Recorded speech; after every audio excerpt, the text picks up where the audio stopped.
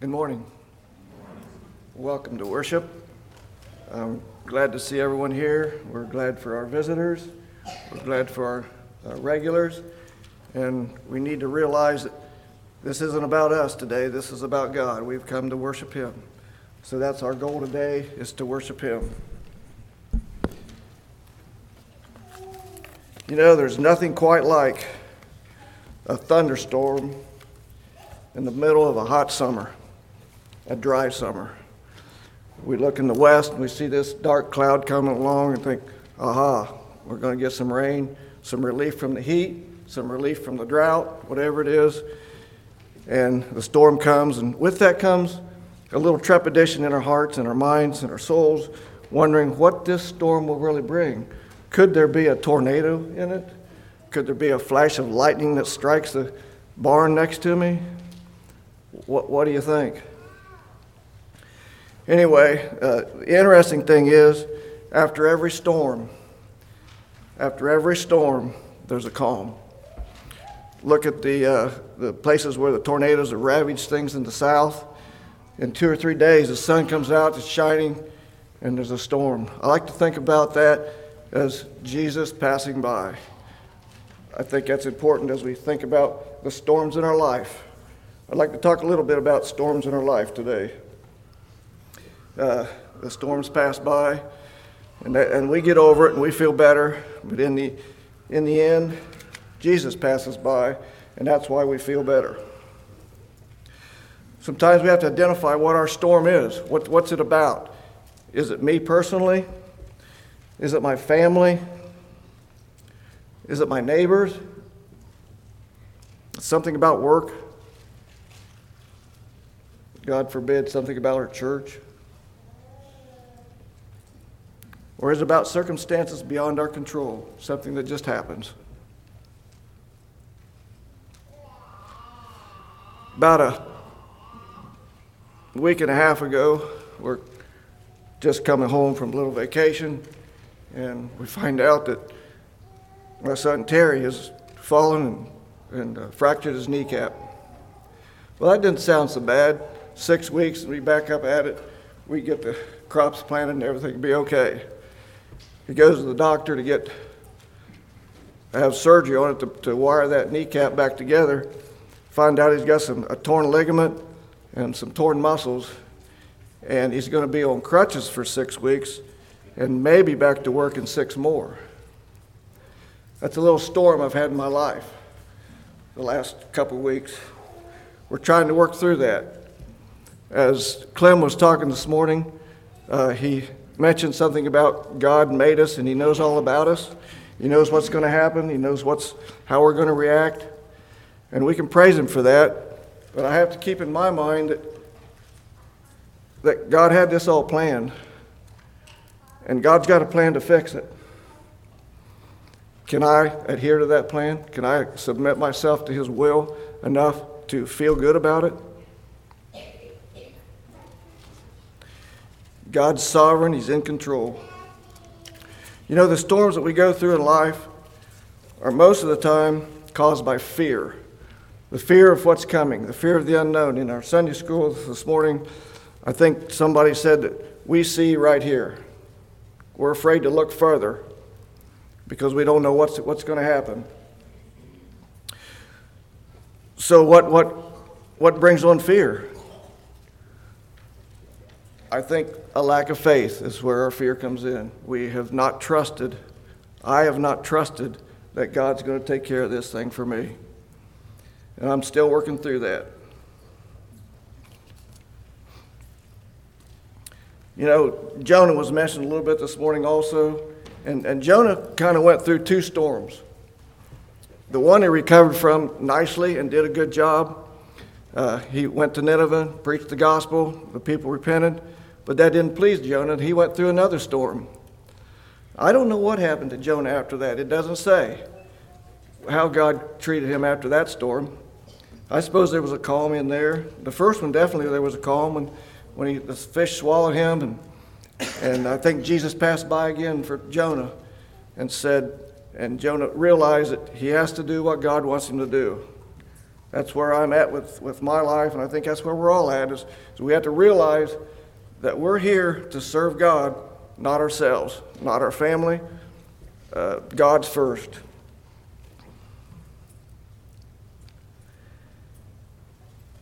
In Luke 24 and 36, the disciples were on the Emmaus Road, and they was in a turmoil. They didn't know what to think about Jesus and what had happened. And he comes along, and they didn't even know it was him. And he says to them, "Peace be unto you." Jesus passed by. That's where our answer is, Jesus passing by. In Mark 4:39, we're all familiar with these scriptures. The disciples were in the boat, and Jesus was there with them, and the sea became boisterous, and they was concerned. But Jesus said, "Peace be still." Jesus passed by again.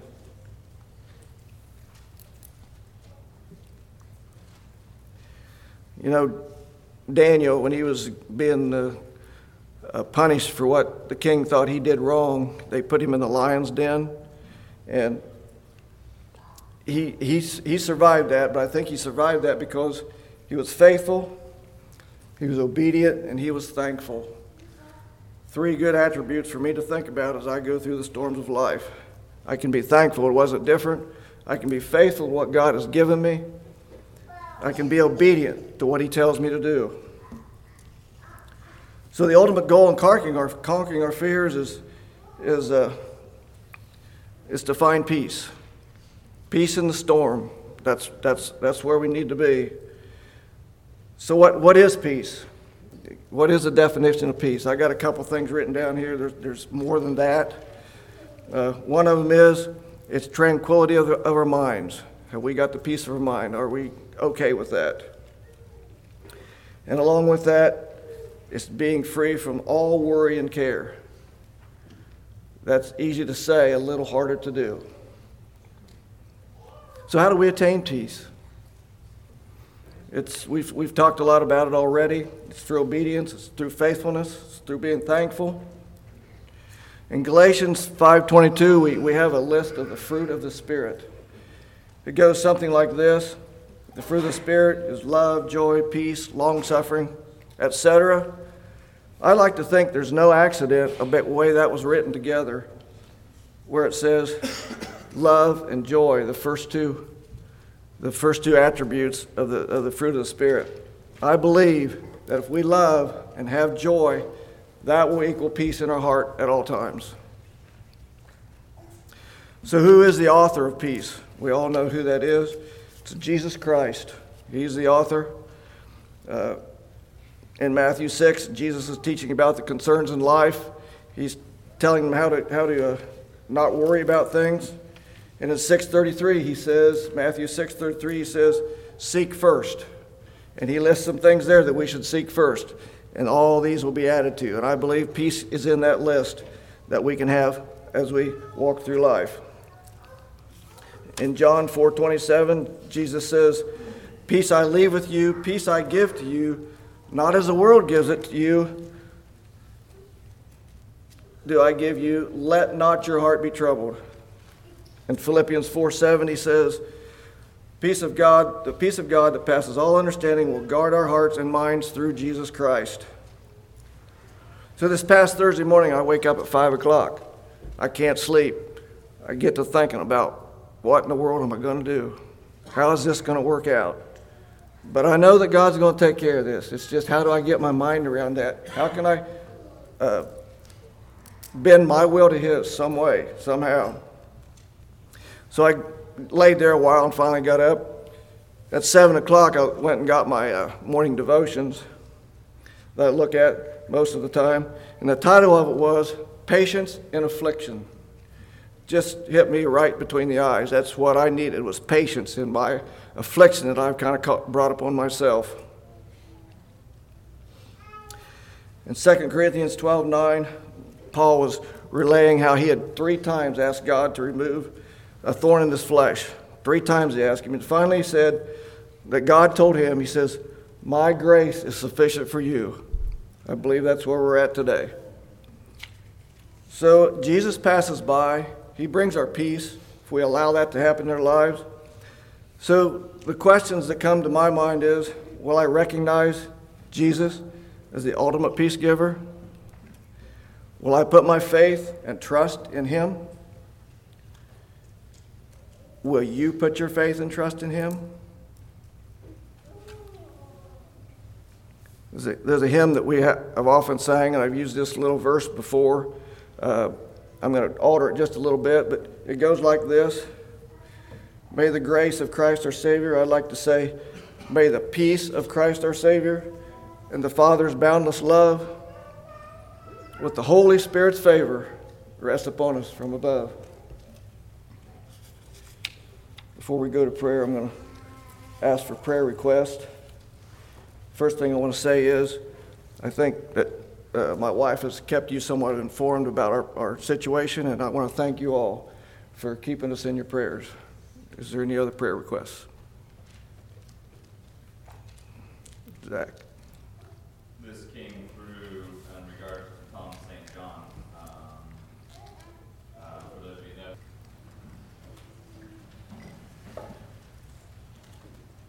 who know. Good morning.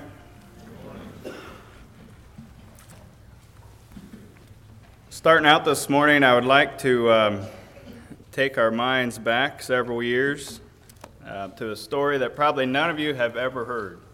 Maybe you have. But we're going to go all the way back to 1994. And when we get there, we meet a man by the name of Mario, who is a police officer stationed in, I believe, Texas. And this man is very fit. He's very athletic and active.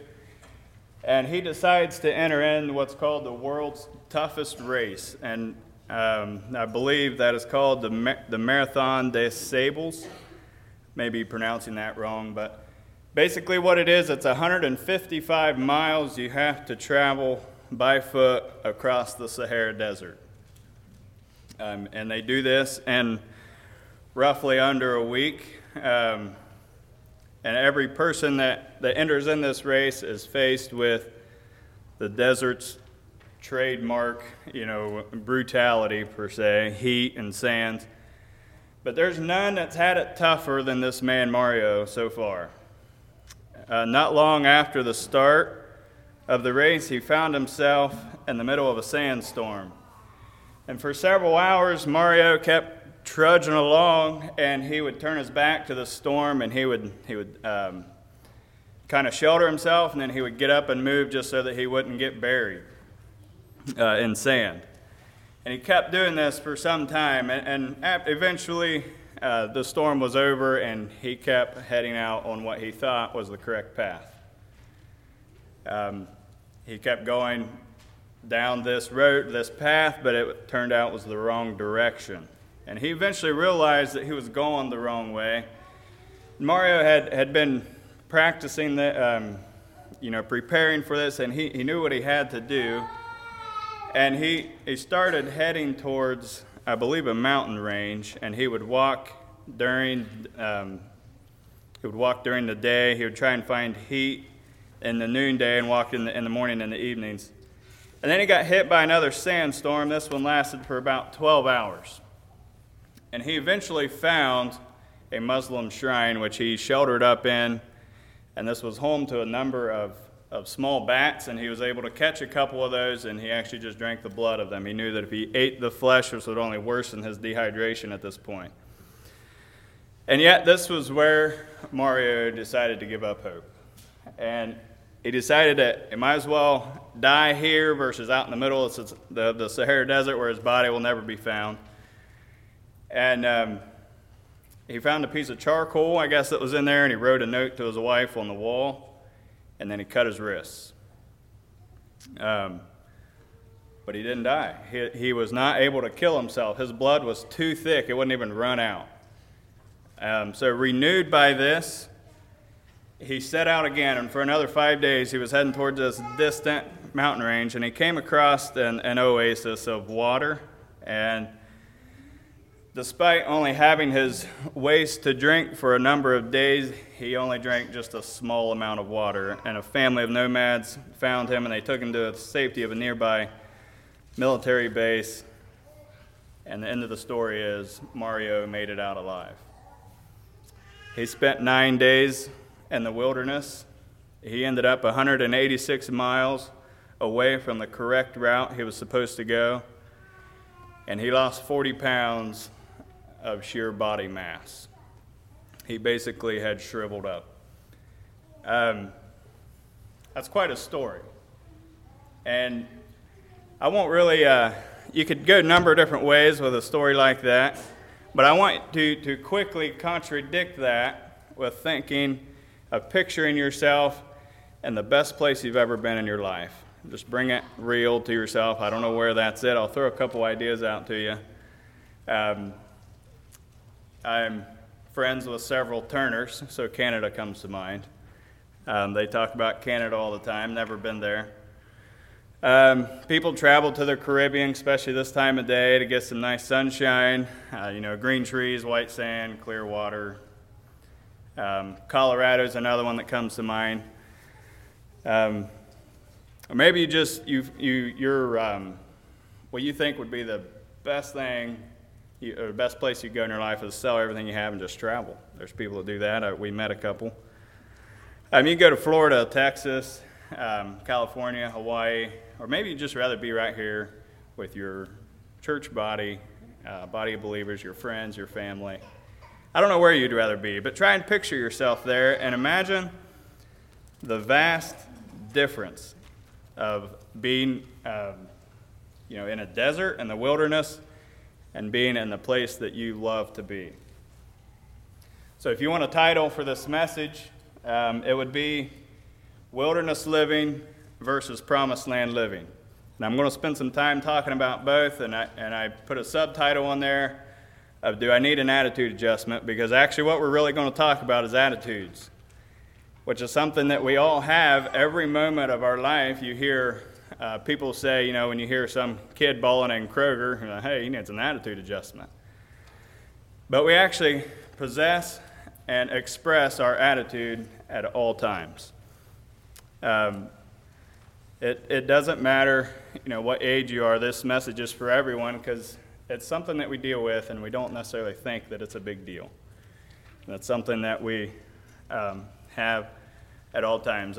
I picture an attitude somewhat like a car battery. It's either negative or it's positive. There's really no in between because really you're on the way to one or the other one. And it's magnetic. I can think of several people that I know, a couple at work, and it's not Kidron, I do work with them.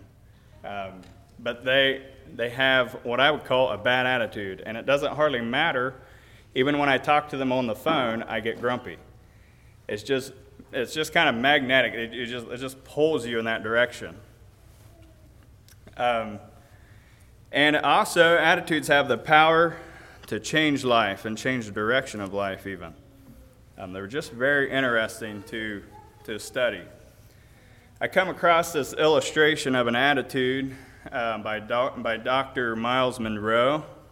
He claims that in Scripture there's really only two animals that the Creator identifies himself with. And these two animals are the king of their domain. And the first one being an eagle. You find that he refers to that a couple places, Jeremiah 48:40 and Deuteronomy 32:10 through 12. He refers himself as being an eagle. And they really are the king of the air. Any kind of studying I did on an eagle, they're really only the predator that they have as humans. And there's just really nothing that can take an eagle out. The other animal that God identifies himself with, you probably already thought of it, but it's the lion. And you'll find that in Revelations. It talks about the Lion of Judah. And that's so intriguing because if you think about the lion being the king of his domain, there's 6 points that the lion is not, that you would maybe think a king would be. One is, the lion's not the biggest animal. the lion is not the strongest animal in his domain. Number 3 is the lion is not the tallest animal. He's not the heaviest animal. He's not the smartest animal. And he's not the fastest animal. So how does he be the king of his domain? And what Miles Monroe had kind of figured out, that really it's the attitude of the lion that makes him the king of his domain. I mean, when the lion shows up, everybody's instantly scared or they run away. I mean, you think about that. A lion approaches an elephant, and a lion probably would not approach an elephant by himself, but he has the attitude of the fact that he has the ability to kill this thing, and the elephant knows it, and it's scared and wants to run. So it's the attitude that makes the difference. Just in another thing that I found about attitude in psychology, an attitude refers to a set of emotions or beliefs and behaviors toward a particular object, person, thing, or event. And attitudes are often the result of an experience or upbringing, and they can have a powerful influence over behavior. While attitudes are enduring, they can also change. So keep that in mind. So I want you to think, our attitudes really, are they really important? Do they really make that big of a difference? There is a story in 1 Kings chapter 18. I won't turn there, but it's the story of Elijah. And he just killed 450 prophets of Baal on a mountaintop. And in my own words here, he basically reached superhero status. And then all of a sudden he gets threatened by Jezebel, and he runs and hides himself in the wilderness and requests to die. So what was the difference? What happened? And I would like to propose that it's his attitude that changed. Notice the correlation, the mountaintop, the positive attitude, and the wilderness, the negative attitude. And does God really care about our attitudes today? Is it a big deal to him? We're going to spend a little bit of time here in the Old Testament, and we're going to read some about the children of Israel. And you'll find out that God cares a big deal about attitudes. And I hope, by the end of this message, you'll be able to answer that question yourself. So if, let's see here, if you turn to Numbers 14, you'll find a lot about attitudes there, per se, and murmuring and complaining. I'm going to get there in a minute. Go ahead and turn your Bible there. So in verses 26 and 29, 26 through 29, God really cares about attitudes, and you'll see he takes great measure towards some bad attitudes. That's the answer to this question that I presented you. Does God really care about our attitude? Let's see. 26. And the Lord spake unto Moses and unto Aaron, saying, How long shall I bear with this evil congregation and with murmuring against me? I have heard the murmurings of the children of Israel, which they murmur against me. Say unto them, As truly as I live, saith the Lord, as ye have spoken in mine ears, so will I do to you. Your carcasses shall fall in this wilderness, and all that were numbered of you, according to your whole number, from 20 years old and upward, which have murmured against me. So basically, he's saying everybody that murmured against me that's 20 years and up, you're going to die. You can replace that word murmuring with the word complaining. So you might say, yeah, but that's like 3,000 years ago, right? I mean, God's different today than he was 3,000 years ago. He's not like that anymore. If you turn to 1 Corinthians, verse 1 through 11, you'll actually find that a little bit maybe different.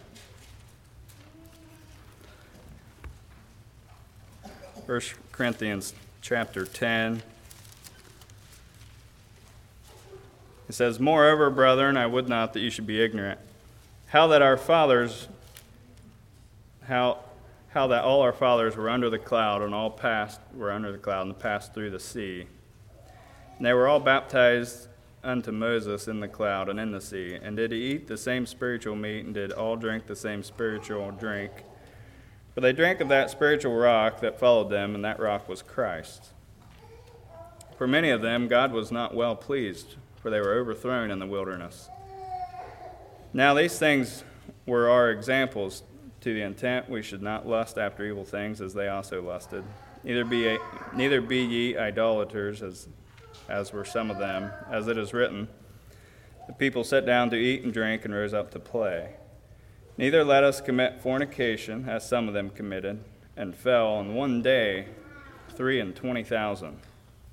Neither let us tempt Christ, as some of them also tempted, and were destroyed of serpents." And here we go. "Neither murmur ye, as some of them also murmured, and were destroyed of the destroyer. Now all these things happened unto them for ensamples, that they were written for our admonition, upon whom the ends of the world have come." So that all happened for us for examples, as you see in there. And I think you would all agree that we are, roughly in the end time, so to speak. We've heard that. And I wouldn't necessarily disagree with that. So I'm saying that passage of Scripture is for us today. That what happened back in Numbers 14 and back in Exodus happened for us today. Before I get too far, I want to establish what attitudes are. I've already talked about them. But attitudes are patterns of thinking.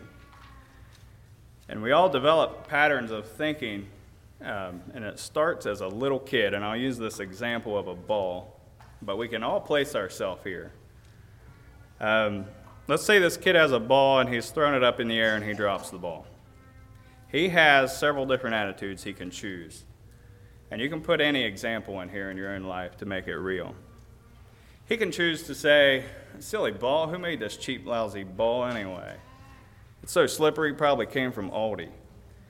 Why didn't my parents buy me a better ball, something from Dunham Sports or something?" Or he could choose to say, "Where's my parents?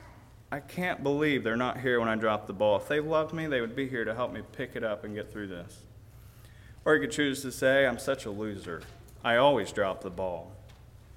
I've played with other kids, and they don't drop the ball all the time like I do. I'm the only one that drops the ball. What's wrong with me? I'm such a loser."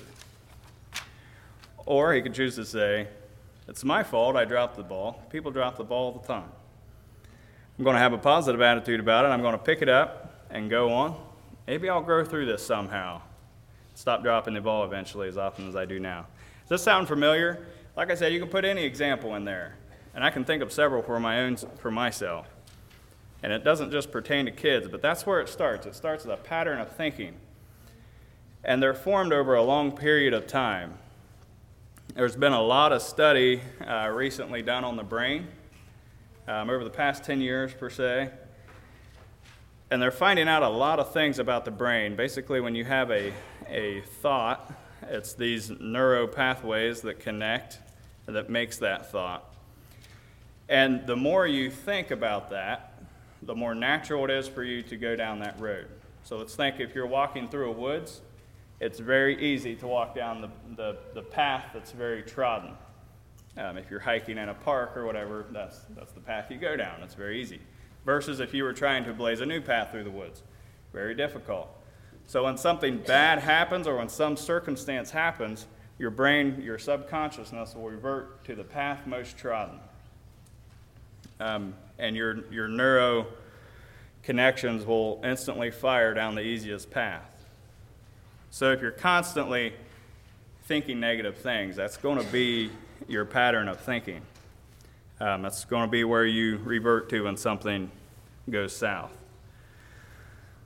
You can use the children of Israel as a perfect example. They're always, whining and complaining. And I'm not saying I'd be any different in their shoes. But you go all the way back to Egypt, and And they start out, as soon as anything happens, they want to go back to Egypt, or they did you bring us out here to die, or what did you do?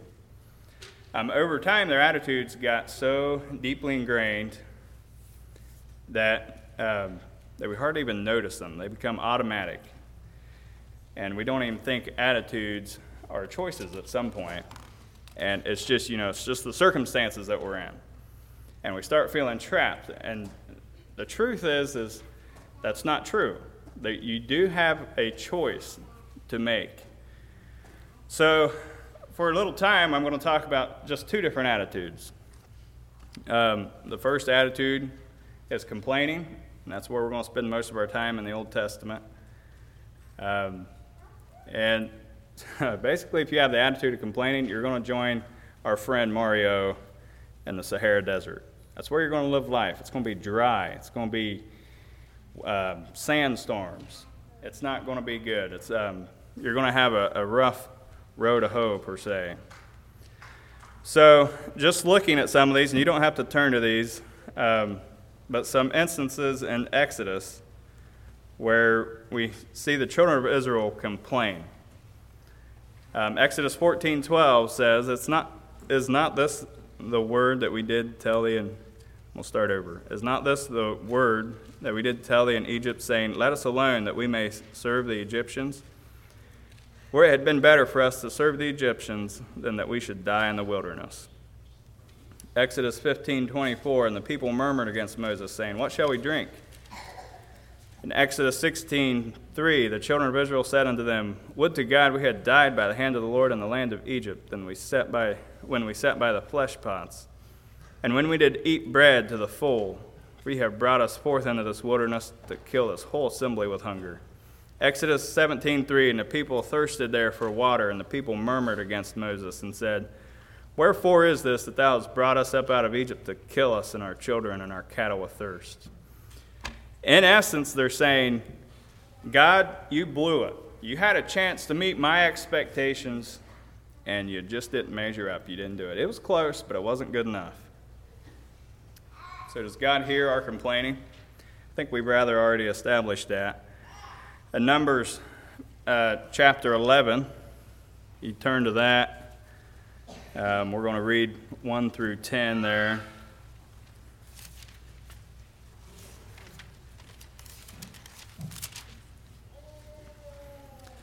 When the people complained, it displeased the Lord, and the Lord heard it, and his anger was kindled, and the fire of the Lord burned among them and consumed them that were in the uttermost parts of the camp. I don't really hardly think I need to go any further to answer my question if God cares about our complaining attitude. "And the people cried unto Moses, and when Moses prayed unto the Lord, the fire was quenched." And that's also something that we'll get into a little bit, and that is that prayer really does make a difference, and that God is everything. And verse 3, "And he called the name of the place Taberah, because the fire of the Lord burned among them. And the mixed multitude that was among them fell lusting, and the children of Israel also wept again, and said, Who shall give us flesh to eat? Here they are complaining again. We remember the fish, which we did eat in Egypt freely, the cucumbers and the melons and the leeks and the onions and the garlic." Must have got pretty far south if they're lusting for onions and garlic. "But now our soul is dried away, and there is nothing at all besides this manna before our eyes. And the manna was a coriander seed, and the color thereof is the color of a bdellium. And the people went about and gathered it and ground it in mills, or beat it in a mortar and baked it in pans and made cakes of it, and the taste of it was as the taste of fresh oil. And when the dew fell upon the camp in the night, the manna fell upon it. And when Moses heard the people weep throughout their families, every man in the door of his tent, the anger of the Lord was kindled greatly, and Moses was displeased. And Moses said unto the Lord, Therefore hast thou afflicted thy servant, wherefore have I not found favor in thy sight? Thou layest the burden of all these people upon me. I was going to stop in verse 10. But as you can see, that Moses and the Lord was greatly displeased, it says there in verse 10. So does God hear our complaining? The answer to that is, of course, yes. So for help on, basically we need to turn ourselves around if that's where we're at today, as in the desert, in the wilderness. Something's got to change, and if you have a problem with this, prayer is where you got to go to. And you got to ask for help and start focusing on what God has provided for you in your life. Because like I said, it's all about God. Because I'm going to talk a little bit about choices, but ultimately, if God's not involved in your choice, if God's not your focus, the desert's where you're going to be. We can't, by our own personal strength, turn this boat around. So I want to move into another attitude, right? If we get rid of one, we need to replace it with another one. And so we're going to be in Luke chapter 17 for most of this. But the attitude of thankfulness is where we're going to be talking about. And that's what I'm calling the promised land living.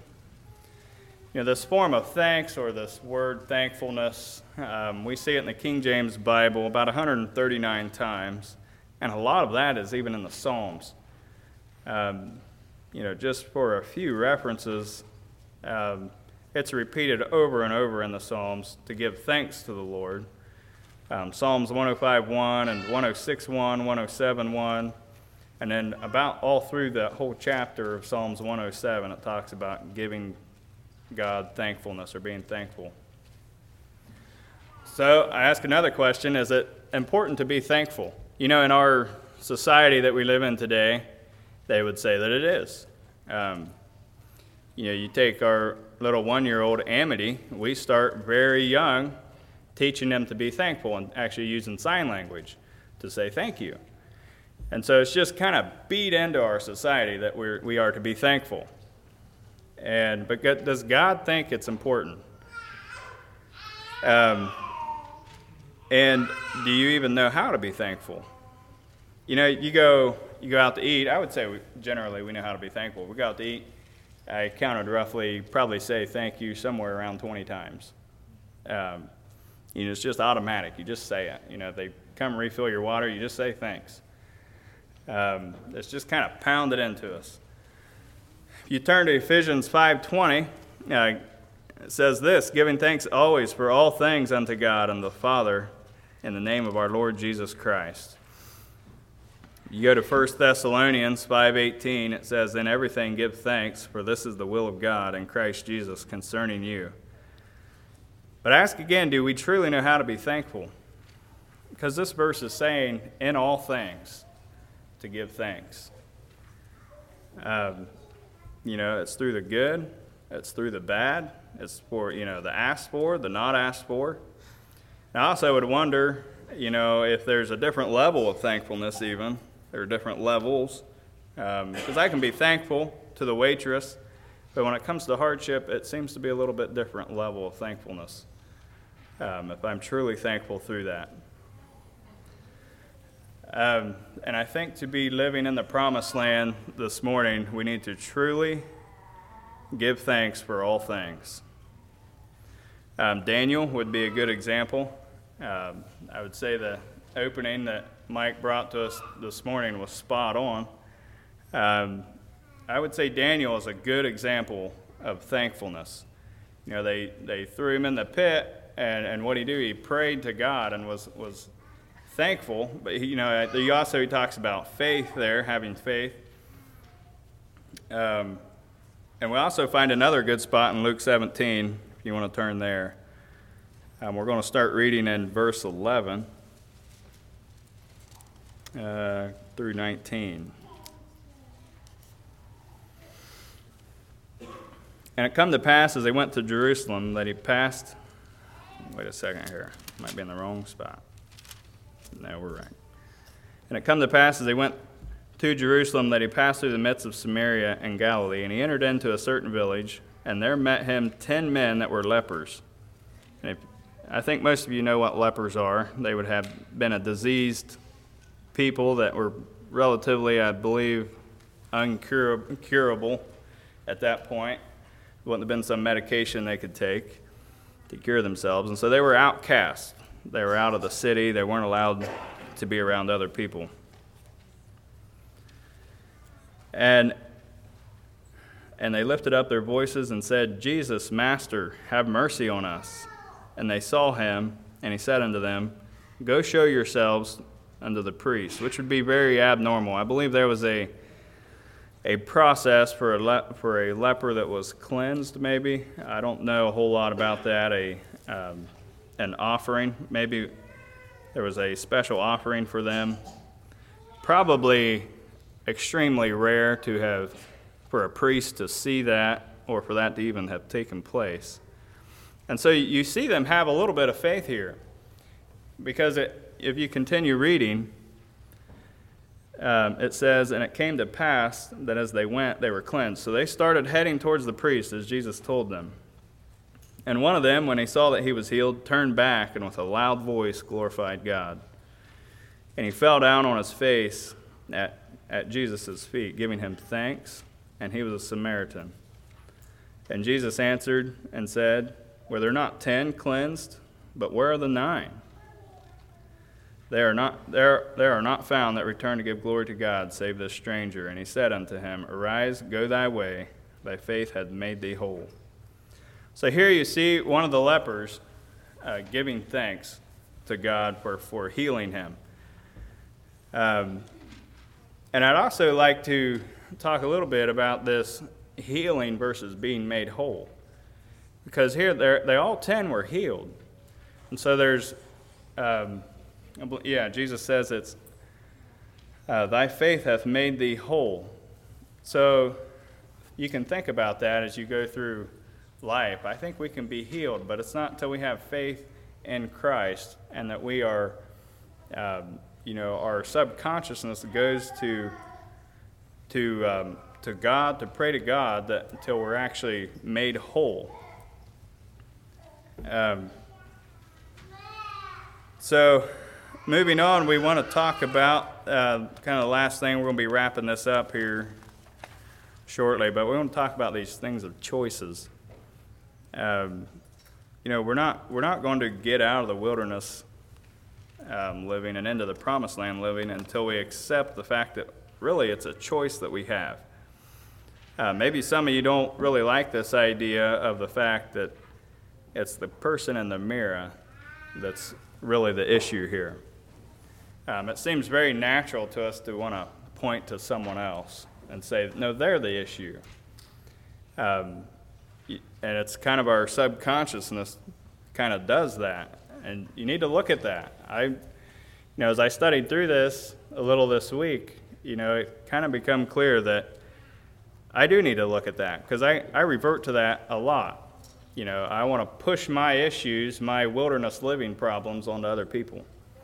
But it comes down to the fact of these choices. And if we don't involve God in our choices, I don't think, you may make a choice to turn to promised land living, to an attitude of gratitude, but I don't think it'll be real long lasting.